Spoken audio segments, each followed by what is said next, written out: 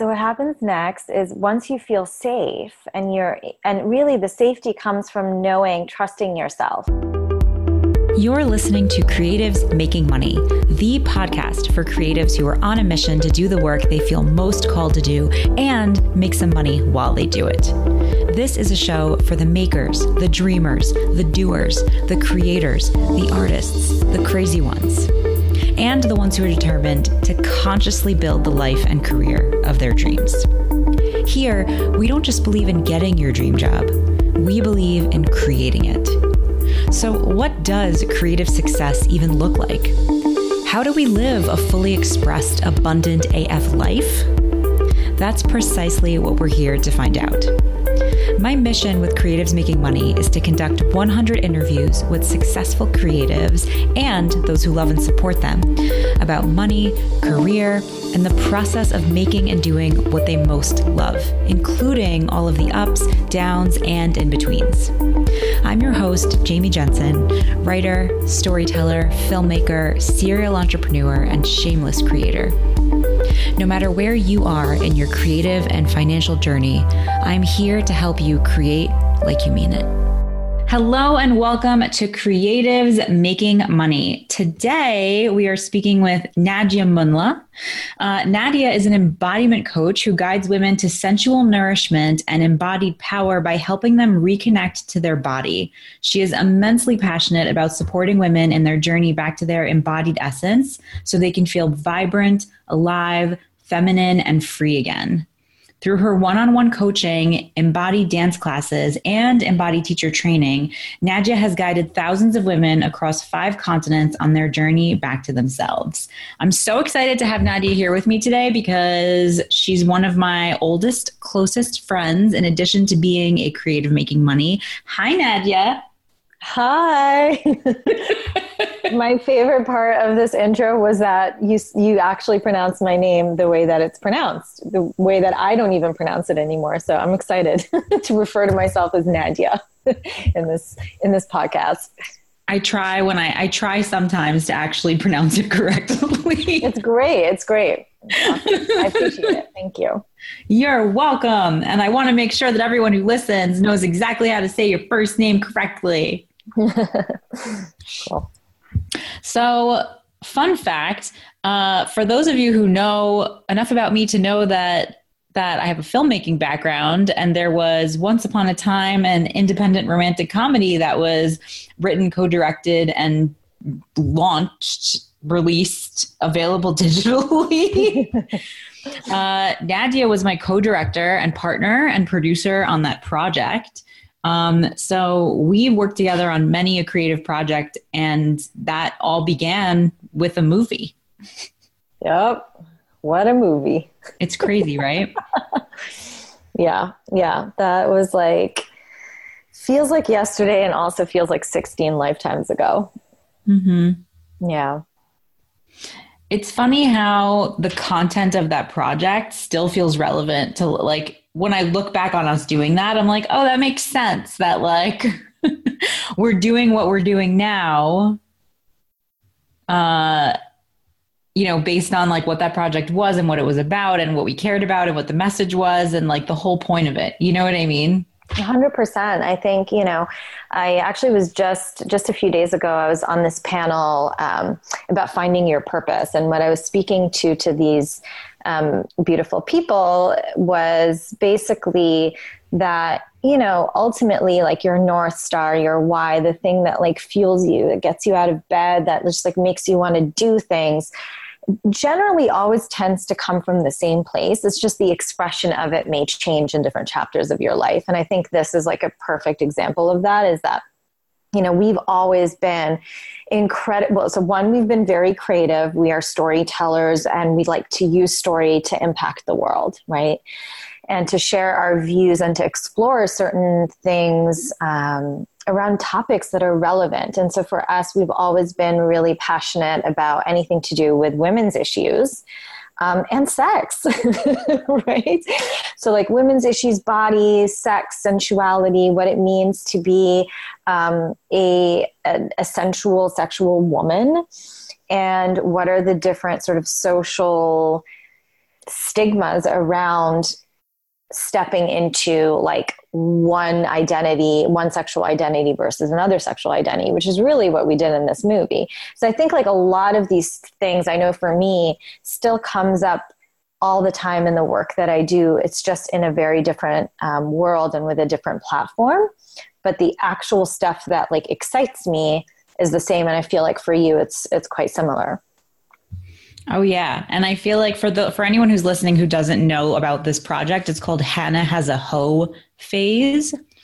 And it is a raunchy romantic comedy. And it really does touch on this idea of like being promiscuous versus like being prude, essentially. In air quotes, right? In air quotes, right? Like these like very extreme concepts of, it is the like Mother Mary, Mary Magdalene, like,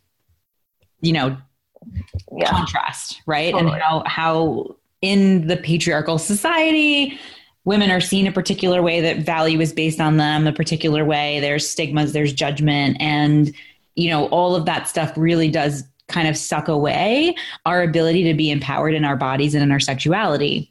Mm-hmm. So yeah, we just wanted to like make a statement about that. And I think we're still working on it. Yeah, I mean, it's amazing that like when I think back to when we actually were developing it, I guess it must have been 2009, something like that.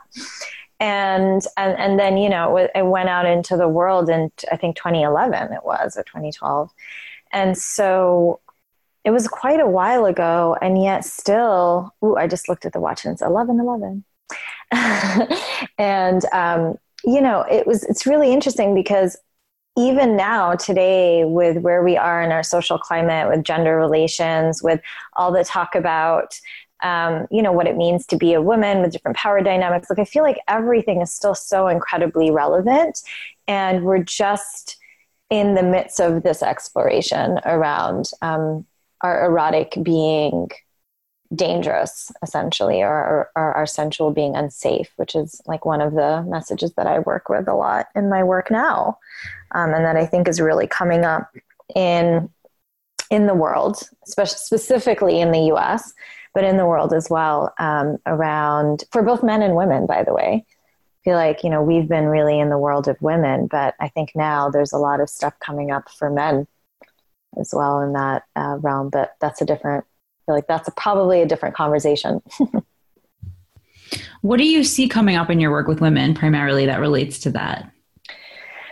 So, I work a lot with 3 different core messages that women get plastered on their bodies as they grow up, essentially. And so what we're doing in our work in coaching or in movement classes or workshops is really about, I think of it like peeling off these layers. So we're actually just coming back to ourselves and who we were and who we really are in our essence. And we're taking off these like social messages that aren't necessarily our truth and have just been learned. And one of those is that our erotic is dangerous, right? So as women, it's like, as you're growing up, like at some point or another, you've gotten this message either through small little offenses or through much bigger ones, where there's been a clear understanding that, me actually being in a feminine body, me being in the energy of my erotic, which is a natural energy that shows up at some point in your life, that is, either it's going to pull in too much attention, or if you don't sort of give it away, then you get punished. So you get these like all these confusing messages about like, well, wait, hold on. How's the way to actually be where I get quote unquote accepted, or where I get the right love that I'm actually looking for? And so it can become a really confusing topic for women. What are the other 2 messages? The other 2 messages are that play is unproductive. And this is in the realm of like work, right? The hustle. And then that emotionality is weak. And the truth is like all 3 of these messages are very much a representation of the system we live in right now. So they actually they're not great for women, but they're also not great for men. Like I happen to be really focused on the women's side of things, although I'm starting to branch out more into how this is affecting men.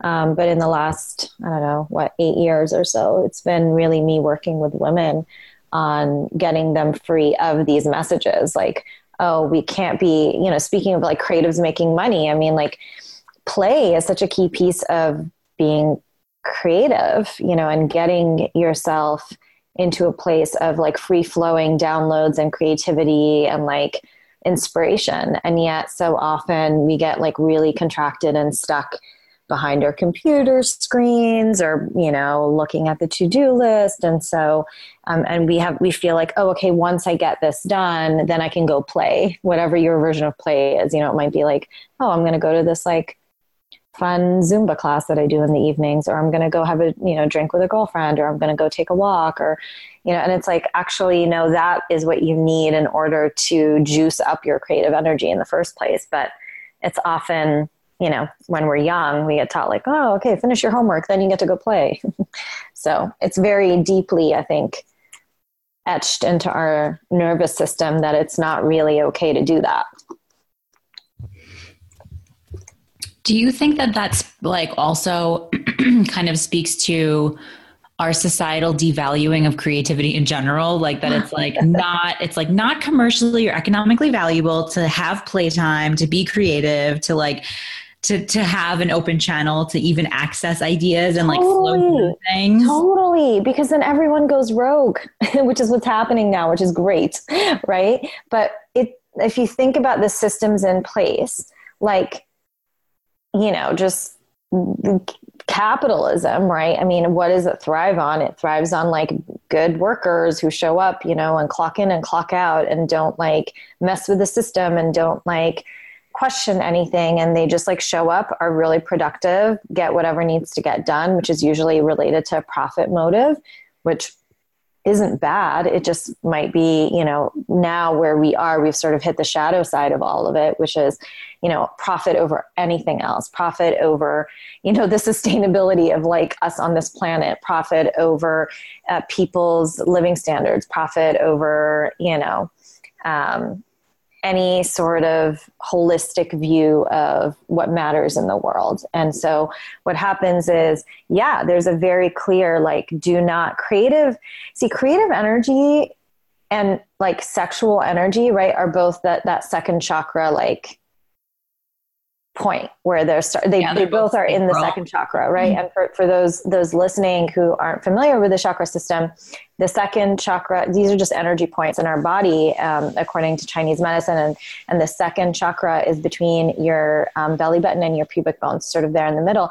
And that's really, for women, that's sort of like the womb space area. So it's this like the place where we birth, and the place where also we have our womb, which is, of course, a part of our reproductive system. So sexuality. So all of it is very morphed. And I think there is a threat to people who are very connected to their creativity, to their life force, to their sexual and erotic energy, because it's all sort of that same thing, which is like a person ready to, to just like do whatever they want, whatever they feel inspired to, which isn't necessarily a good employee.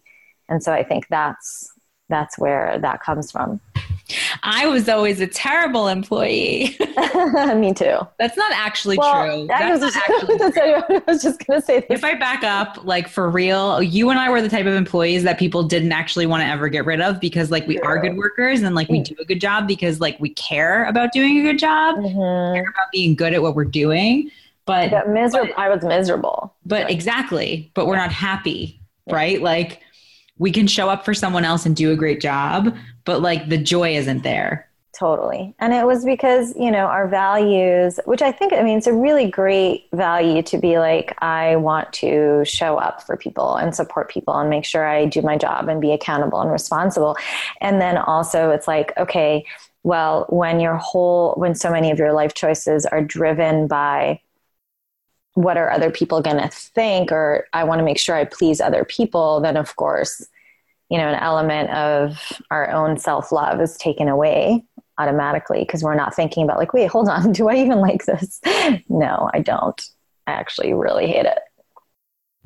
So when you encounter a client or someone in the world that could potentially work with you or would be somebody who would be a good candidate, and you can kind of feel or see or witness that they're maybe disconnected from that chakra, around creativity and around sexuality and around, that they're just not, I'm going to use the word fully embodied, even though I know that like that's just one chakra and one area where they can be kind of, not fully in their body and not fully connected to where their energy and spirit and body, talk to each other.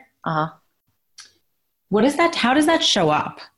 So if somebody isn't really connected to their, let's say, creativity and sexual energy, how do you see that showing up in their body? Well, usually there's a lot of contraction. There's a lot of pain. There's a lot of feeling like there's a lot of adrenal fatigue. So exhaustion, lack of inspiration, obviously, and just sort of like a sense of blah. Like they come to me and they're like, ugh, I just feel like blah. And that's because literally their life force is not circulating through their body, right? And that could be from a lot of different reasons. Like it could be, the source of it could be a physical situation, something in their nutrition. It could be something in their movement or lack of movement routine. It could be something really basic like that. Or maybe, or something that they're eating that they don't know they have a sensitivity to, that's sucking away their energy. Or it could be just like misalignment in their life. Like they're working in one career and really their heart and their soul is like, I really want to be doing this other thing, but there's all these reasons why I haven't done it yet, or I don't feel I could ever do it. It could be around, the shutdown of like stuff around their sexuality, right? Like having had a really serious incident or incidents where where they completely just turn off or bring down the volume to zero of their own like erotic energy because they think that's the way to feel safe, right? So the core can come from so many different areas. And that's why I sort of work with people through like 4 different pillars of embodiment and sort of walk through where it is that the source of really their pain and their suffering is coming from initially. And there's always work to be done in all of the different pillars. But it just, for most people, I start in pillar number 1, which is around, I call it seeds of safety, which is really about working with increasing our capacity to self-regulate, which is really about understanding our nervous system, understanding that most everything that we do is around, do we feel safe or not? Is there a protection mechanism that we are not even conscious of in our nervous system that is stopping us from making certain decisions or showing up in a certain way? And so I think once we get the foundational piece there, then we can do the detective work around, is it also something you're eating? How do you like your job? Are you in the right relationship? Those sort of things. Just your whole life. Basically, it's everything. So basically, but I do think, really, when you strip it down, it's, I think the most efficient work, and this is sort of where the work that I do is a little bit different than say, typical like life coaching or just typical health coaching too. It's that like, there is, there's sort of the idea of like top down therapies, right? The sort of cognitive therapies and then somatic therapies. And what does that mean? So cognitive therapies are like the talk therapy. It's like mindset coaching, right? Like this sort of world where it's top down, where it's really like, okay, if you can shift something in the way that you're thinking, then everything else will sort of fall into place. And the work that I do is the other way around. It's bottom up, it's somatic, it's of the body, because I truly believe, having, learned more and more about the nervous system and trauma theory, that really the most efficient way, it's not that talk therapy doesn't work, it's not that life coaching doesn't work. All those are great modalities, and often in tandem, they're actually like the most effective. But I've found that if we go straight to the body and address certain things through breath, through movement, that a part of your nervous system, only speaks that language of breath and movement. It doesn't actually speak like words. And so if we go in that way, a lot of shifts can happen in your overall like physiology and your overall just way of feeling in life, that just happens way quicker than the other way around, which is why I love it so much. What are the other pillars, if you don't mind sharing? Of course, I'd love to share. So first we go into, so like I said, the first pillar was seeds of safety. So increasing our capacity for self-regulation. The second one is awakening your Aphrodite. It's for the women. You can just replace that with... Can I ask something? When you talk about self-regulation, I just want to understand and make sure that we're all understanding what you mean by that. Yes. You touched on that, but I feel like when I hear that, even I'm making up what it means. Totally. Okay, great. Thanks for asking that. Self-regulation is about really being a master of your own nervous system and understanding what you need to do. So having a set of tools that work for your particular body when you start to feel anxious, when you start to spiral, anything that gets you to a place where you feel not regulated, right? So when you're not in a place of balance, because ultimately we have these, I'll sort of go into like a 1-minute science lesson around this, because I think it's so important for everyone to know this. And I was like, how did no one teach me this? So we have, we have our parasympathetic and our sympathetic nervous system. And the very simple way to think about this is that the sympathetic is the accelerator and the parasympathetic is the brake. So this is the part of our nervous system that's responsible for survival. You've probably heard about the reptilian brain and how we go into fight or flight when we feel like a tiger is about to pounce on us, except most of us don't live in a place where there's actually a tiger that's going to pounce on us. And so we have all these other stresses that create the same response in our body. We open up, our bank account and we see our crazy credit card bill. We have that response. We get a text from our mother and we have that same response. We have a fight with a friend or a partner and we get that same response. And that is the response. There is that accelerator. It is the sympathetic nervous system bringing up your heart rate, dilating your pupils, getting your hands sweaty, right? All the things that happen when you need that extra charge of energy to run away or to fight something that's about to threaten your life.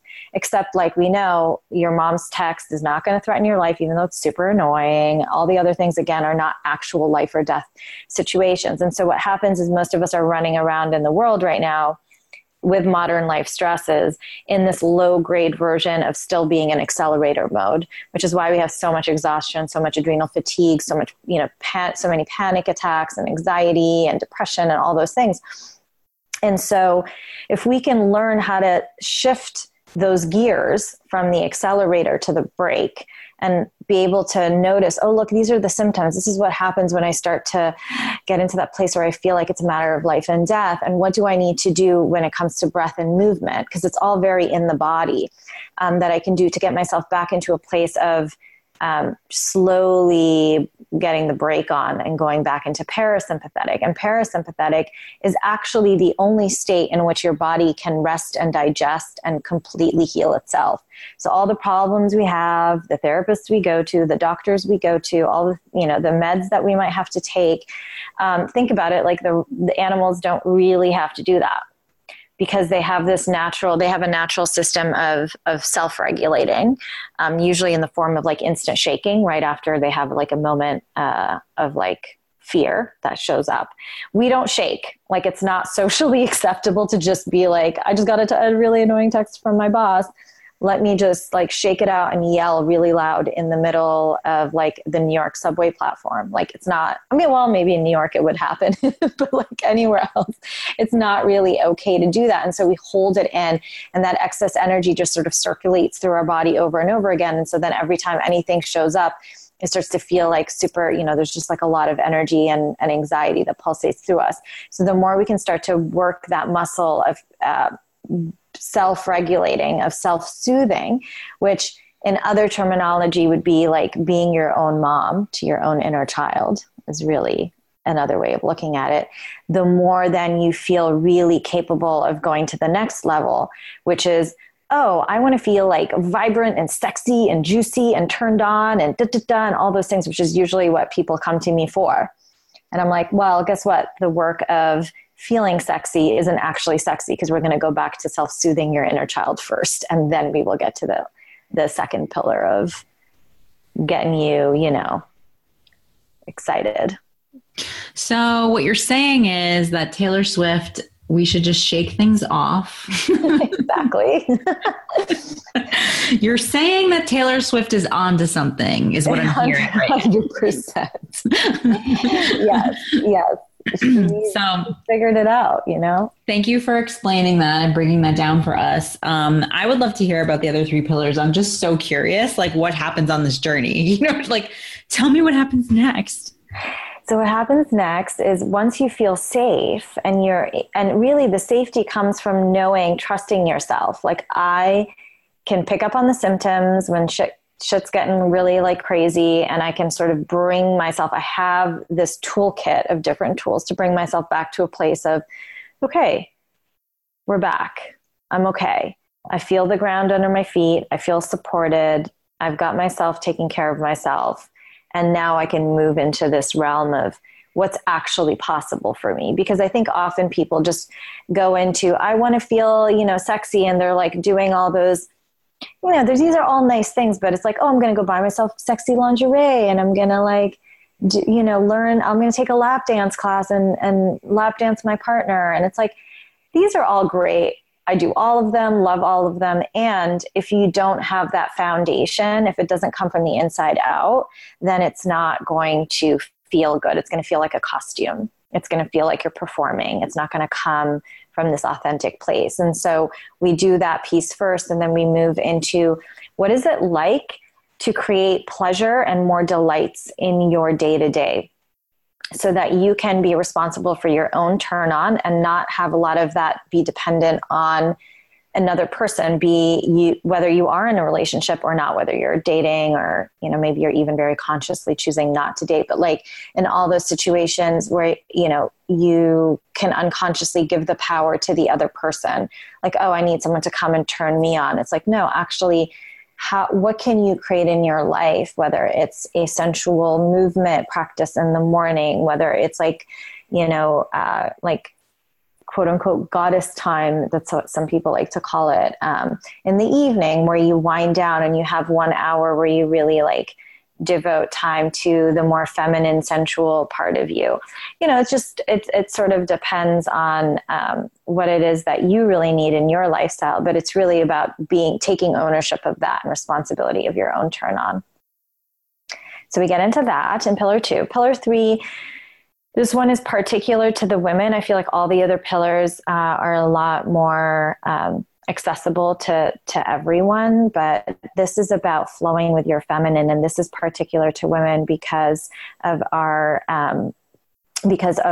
flow throughout the month, our monthly cycle. And so it's really about starting to understand who we are throughout the month, how different we are every week based on the completely different levels of our hormones. So we're really 4 different people throughout the month, hormonally speaking, and how we can start to ally with the natural rhythm of our bodies and how we can connect that to the fact that we live on a planet that is cyclical and seasonal. And if we can start to own and notice our own cycles, our own seasons within the month, within the year, that we actually start to become even more aligned with our natural, like primal way of being, right? And so there's a lot of education there that's missing. Sometimes it means we have to do some hormonal work, but often even if you're A-okay on the hormones, which P.S. most women are not, whether it's adrenal, fatigue, thyroid, like there's a lot of hormones. It's not just estrogen and progesterone. But even if you're A-okay on that side of things, really getting more in this rhythm, in this cycle, in this flow is a huge superpower, because we are able to just be awesome at different things throughout the month. And how cool is that? I mean, one fact that I found mind blowing when I first heard it is the idea that women, right before they bleed, and I think maybe on the first couple of days of their bleed, actually, when they did some like brain scans on them, are able to, they're sort of naturally in a state that other people are in when they meditate. So we just walk around like, we don't even need to meditate. I mean, obviously you would go way deeper if you did, but like we just walk around in a sort of meditative state. And how cool is that we don't even need to work to get to that state? Is that why I bump into things when I'm like right about to get my period? I'm just like the clumsiest person. Totally. It happens to me too. I start like dropping knives. Like on the planet Earth. Totally. And so like, and actually I can't remember which hormone is responsible for that, but we actually get less coordinated right before we bleed. So it's a thing. But that this theta state that we essentially are in can be so great if we very consciously choose to use it positively. Like we choose to take time to evaluate, to really get quiet and present. But it's not great at all when we're like, I have to get 17,000 things done and like, you know, and why am I so tired? Let me drink 6 cups of coffee because I just have to get this done. It's like, and sometimes that happens because it's life, you know, obviously we can't choose everything, but that, you know, we feel like it's a curse when in fact it's actually a superpower. We just have to align with it. And so that's really what this pillar is about, is just lifestyle design a little bit. And then ultimately we get to pillar number 4, which is the best, which is embodying your ecstasy. Like who doesn't want that? And it's about drinking up all the nectar of the work you did in the last 3 pillars, where we're essentially integrating all these parts of you. So I also work with archetypes as we go through these pillars. And so we've got, you know, we talked about our inner child in the first one. In the second one, we get into our sensual siren. In our third, we get into our warrior queen, the sort of more primal leader inside of us. And so how do we integrate all these pieces? How do we integrate our masculine and our feminine, both inside of us? And then how do we show up in the world in partnership, romantic partnership, in business partnership, in partnership with our own business, maybe not a business partner, but our actual business, right? Like what are all these different ways that we can show up now as like a fully integrated woman who's embracing her full range and has done all this work so that you can really walk around feeling incredibly alive and ecstatic, which is like what I imagine we all want. I know I want that. I know all my clients want that. Do you want it, Jamie? Yes, I do. Thank you. Please sign me up. So what do you think what do you think is like, I want to say the biggest thing that gets in the way, you know, of being able to feel ecstatic in your everyday life and show up, you know, for your business and for your relationships and for yourself in a way that is highly pleasurable and joyful. Fear of getting into your body, actually connecting. Because for most of us, we've been, you know, we grew up and we still live in a world that does not value embodiment. It values productivity. It values everything that's like really cognitive and rational. And it's like the do, right? Go mode. And there's a lot of rhetoric around like, suck it up, no pain, no gain, you know, that sort of a thing. And so many of us just walk around going, what do we need to do to numb out, to like just completely not feel whatever is going on in our bodies, whether that's a physical pain, which many of us have some sort of physical pain, whether it's an emotional pain, oh, I can't even deal with this thing, I'm just going to like work myself to death, or a misalignment, you know, just like with our energy, our soul, or this other piece. And so I think that most people don't want to open that door because they've stuffed so many things in there that it's going to be like an avalanche when they open it, which is why having an embodiment coach is a great way, because it's sort of like bringing in like a closet organizer. Instead of having to do it on your own, you're like, great, I've got like a partner in this journey and I'm ready to finally like clean up this area of my life. And so I think there's immense fear, and I understand it, being someone who was incredibly disconnected, who had to forcefully disconnect because I had like 2 ulcers at 16. I had some issues with my knees that stopped me from being able to be a professional ballerina, which was really my like dream as a kid. And so I felt like my body betrayed me.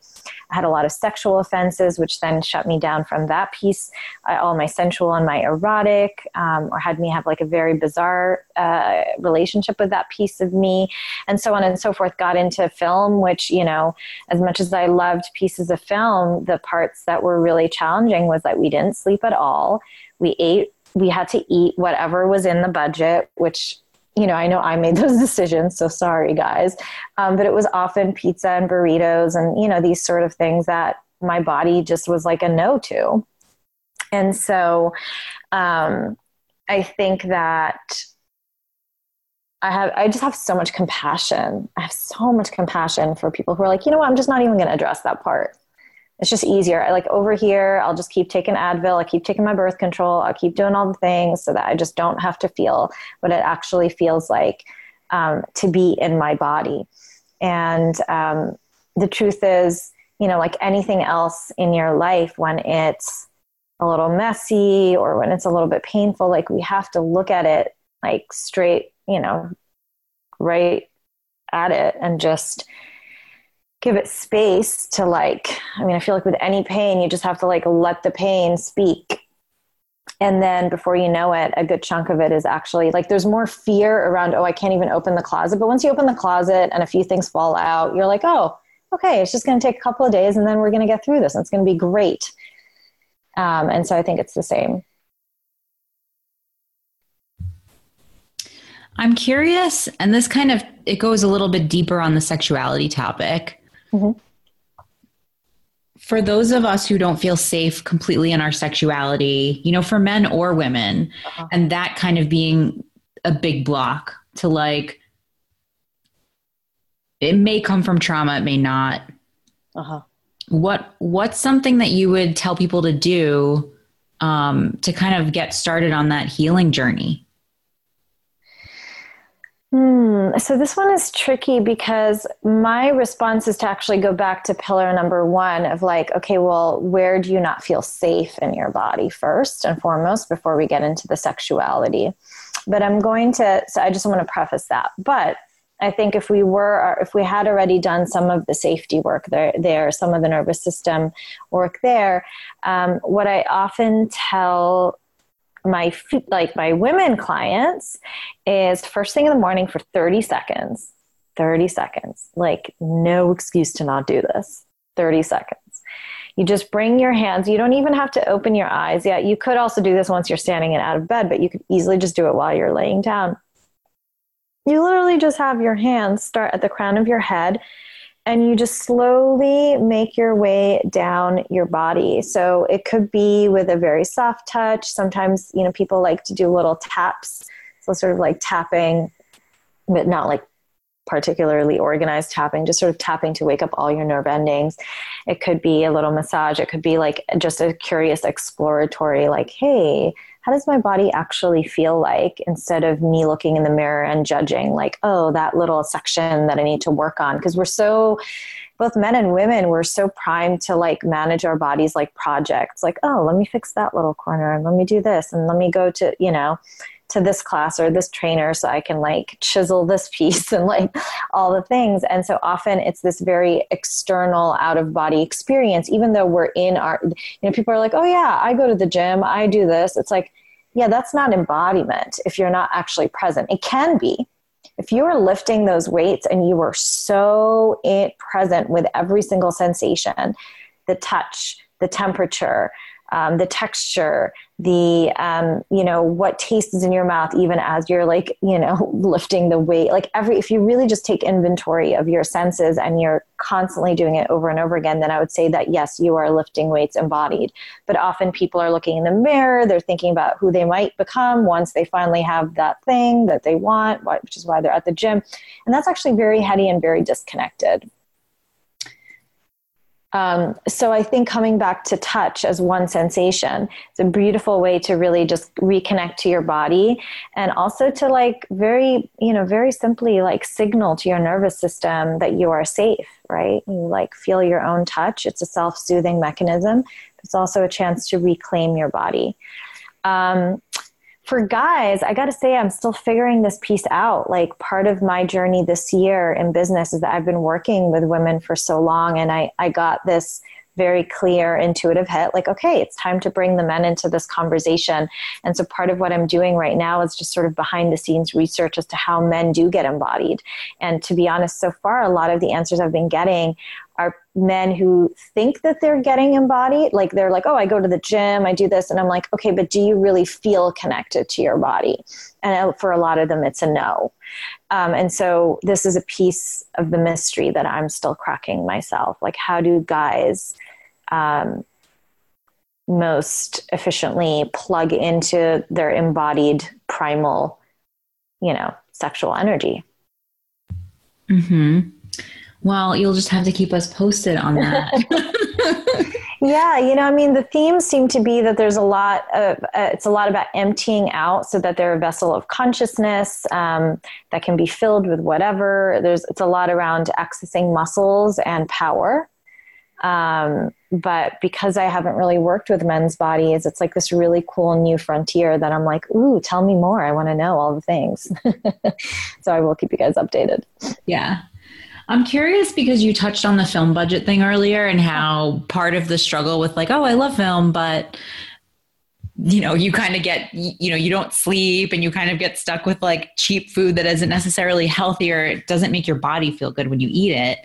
I'm curious for people who are listening who, are on a budget or feel really limited in their finances and might struggle with, well, how do I kind of put my body first and focus on feeling good when I don't feel like I can necessarily, what I'll say, like afford the best foods that make me feel great or, learn all the things, take all the classes, hire all the coaches.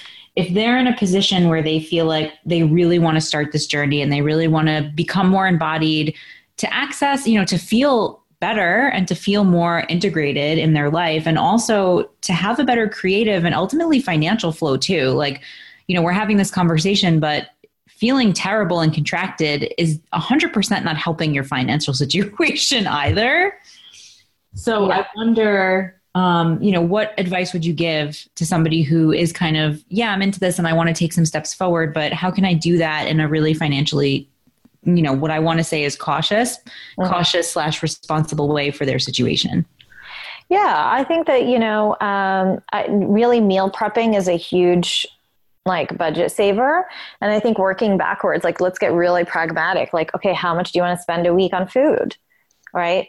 Write down that number and then work backwards on, in terms of okay, well, what makes me feel good? Is it that I just need that I eat too, I don't have enough protein in my diet? Or is it that I'm not eating enough vegetables? Is it that I think I might be intolerant to something, right? Because here's the other thing, what I see often, I think people are getting more educated and better about it, but what happens often is a lot of people eat 90% pretty awesome, but they're eating that one thing. And it could be the most random thing. It could be almonds, okay? But they're eating that one thing that's really messing with their entire system because actually it's poison. Their system thinks of it as poison. If you're just taking out that one thing, it can actually require you to eat less healthy all in all, right, with everything else, because it's really that thing that was fatiguing you and exhausting your immune system. So I think just getting clear on what is it right now that doesn't have me feel good in the way that I'm eating. And then I think if you work backwards from your budget and you meal prepping is huge in terms of how much it saves per week. Just think about even if it's once or twice a week where you might order, takeout or order in because you just didn't have time to make a meal. If you've prepped it ahead of time, you're going to save a good chunk of money just right there.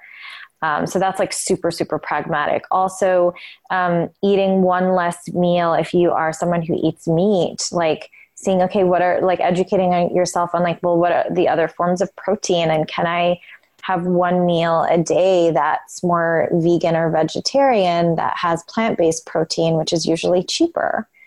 So I think there's a lot of ways. There's a ton of blogs. There's, I have a course that I had a while back where I went super into all of these like tips and tricks of how to eat healthy without the hassle, which part of the hassle is, financially splurging at Whole Foods. I think having like a co-op, what is it? Like the CSA deliveries are great ways to save money, where you just get local fruits and vegetables delivered. It's a $40 box, and then you have it. And so you make it work for the week. There's a ton of tips and tricks. I could do a whole podcast on it.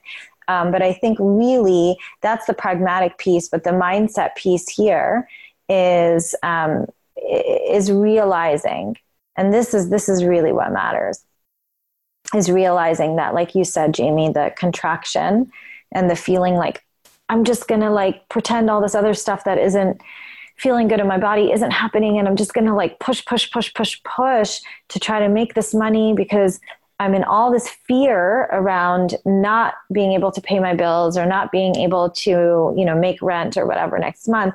And the more you contract, the less you're actually allowing life force energy to flow through you, which includes erotic energy, it includes money energy, it includes creative energy. It's all of those are the same channel, which is your body.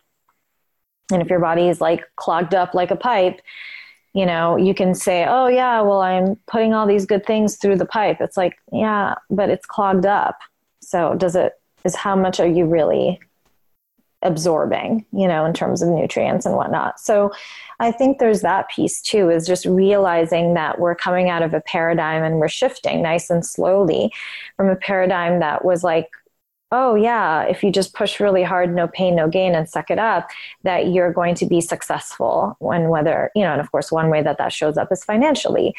But really the truth is that for a lot of us, slowing down, feeling more, opening up our vessel, and actually using our body as the compass for creativity is going to yield not only a just more upgraded like experience of the day and of life, but it's also going to ultimately like get you feeling more abundant on every level, because you're in that vibration of openness, you're in that vibration of like feeling, and so you can feel everything and like allow it to come in, including the moolah, So true. So I have one more question to wrap this up before we say bye and you tell us all the places where we can stalk you. Great. It's a question I ask every guest, and there's no right or wrong answer, personal. And the question is, if you had $5 million just gifted to you in a bank account, like from a benefactor, no strings attached, no taxes to worry about, like it's just there for you to use however you want to use it, what would you do with that money? What a tease. Okay. I love it. I think it would probably go, my first instinct is that it would sort of be split into three pieces. One piece would be to my business, like just to keep growing, especially the embodied movement class piece, like getting more teachers trained around the world, because I truly believe that the more we can get people into these classes and having these amazing cathartic moments in 1 hour where they're like, oh, wait a second, hold on, being in my body can actually feel awesome. And I'm ready to like move into that, like that will actually make the world a better place, because I truly believe more embodied people are just going to help heal the world and they'll heal themselves, right? So I feel like a third of it would go back into business. I would feel like a third of it would go into establishing an NGO around using movement and embodiment, like in just developing countries and war-torn countries, especially areas with a lot of trauma. I would love for there to be like, I would just like hire someone who does all that and knows all the NGO world and would just like make dancing and movement like a key part of their trauma healing process. And then I would say the other third, I would probably just like donate. Wait, hold on. I should take a vacation. Does that count in the business piece? Okay, so maybe the third piece would be split 50-50, where 50% would just be donated to a couple of organizations that I love that also are doing the type of work that I love to do. And then I would definitely spend a little bit of money on myself. So I don't know, that could be a whole bunch of different fun, indulgent things, from vacationing to buying some cute clothes and whatnot. I love it. I love it. I love it. So tell us, if somebody wanted to learn more about one of your embodied dance classes or other ways of kind of checking out all of the awesomeness that you provide, where should they go? And you don't have to get like really detailed about links or anything like that, because we'll be putting those in the show notes. But what would be the best first step?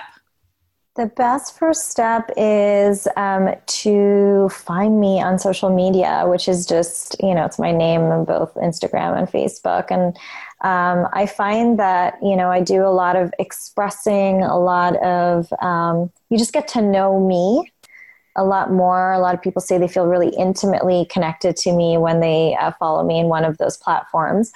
And then for Embody classes, if you're interested in looking them up, seeing if there's any classes in your neighborhood, because I currently have 15 teachers around the US who are teaching. So there might be one in your neighborhood. And if not, I have digital classes on there that you can do in your own living room. You can bring your friends. You guys can all dance together. You can do it in the garden. You can do it in, wherever.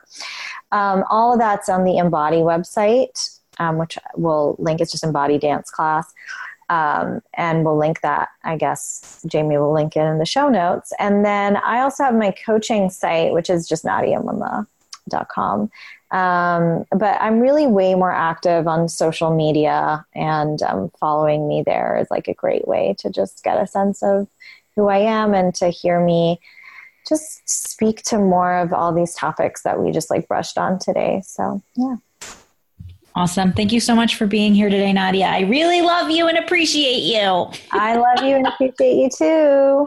Awesome. This was an incredible episode, and I took a lot of notes. There are so many takeaways. So I'm excited for you guys to, check out all this stuff, all of my notes that will be available to you in the show notes, and all the wonderful links. Thank you so much, Nadia. This was amazing. And as always, guys, create like you mean it. Thank you so much for listening to today's episode of Creatives Making Money, but don't go anywhere without subscribing. And remember, after the show, it's the after party. We do a weekly after party on Facebook Live every Wednesday at 12 p.m. Pacific, 3 p.m. Eastern. I'll be jamming there on special actionable takeaways for you from that week's episode. Go to creativesmakingmoney.com/afterparty to join us, and make sure that you like the page to get updates whenever I go live. And if you're looking to connect with more listeners and like-minded creatives, you totally can. Part of the purpose of this podcast is to create conversation, and my biggest hope is that you continue the convo in our private online Facebook lounge. You can head to creativesmakingmoney.com/group to join the free group. And as always, you can find all important links and details in this episode's show notes, available at creativesmakingmoney.com/Nadia Munla. Don't hesitate to head over there now. And as always, create like you mean it.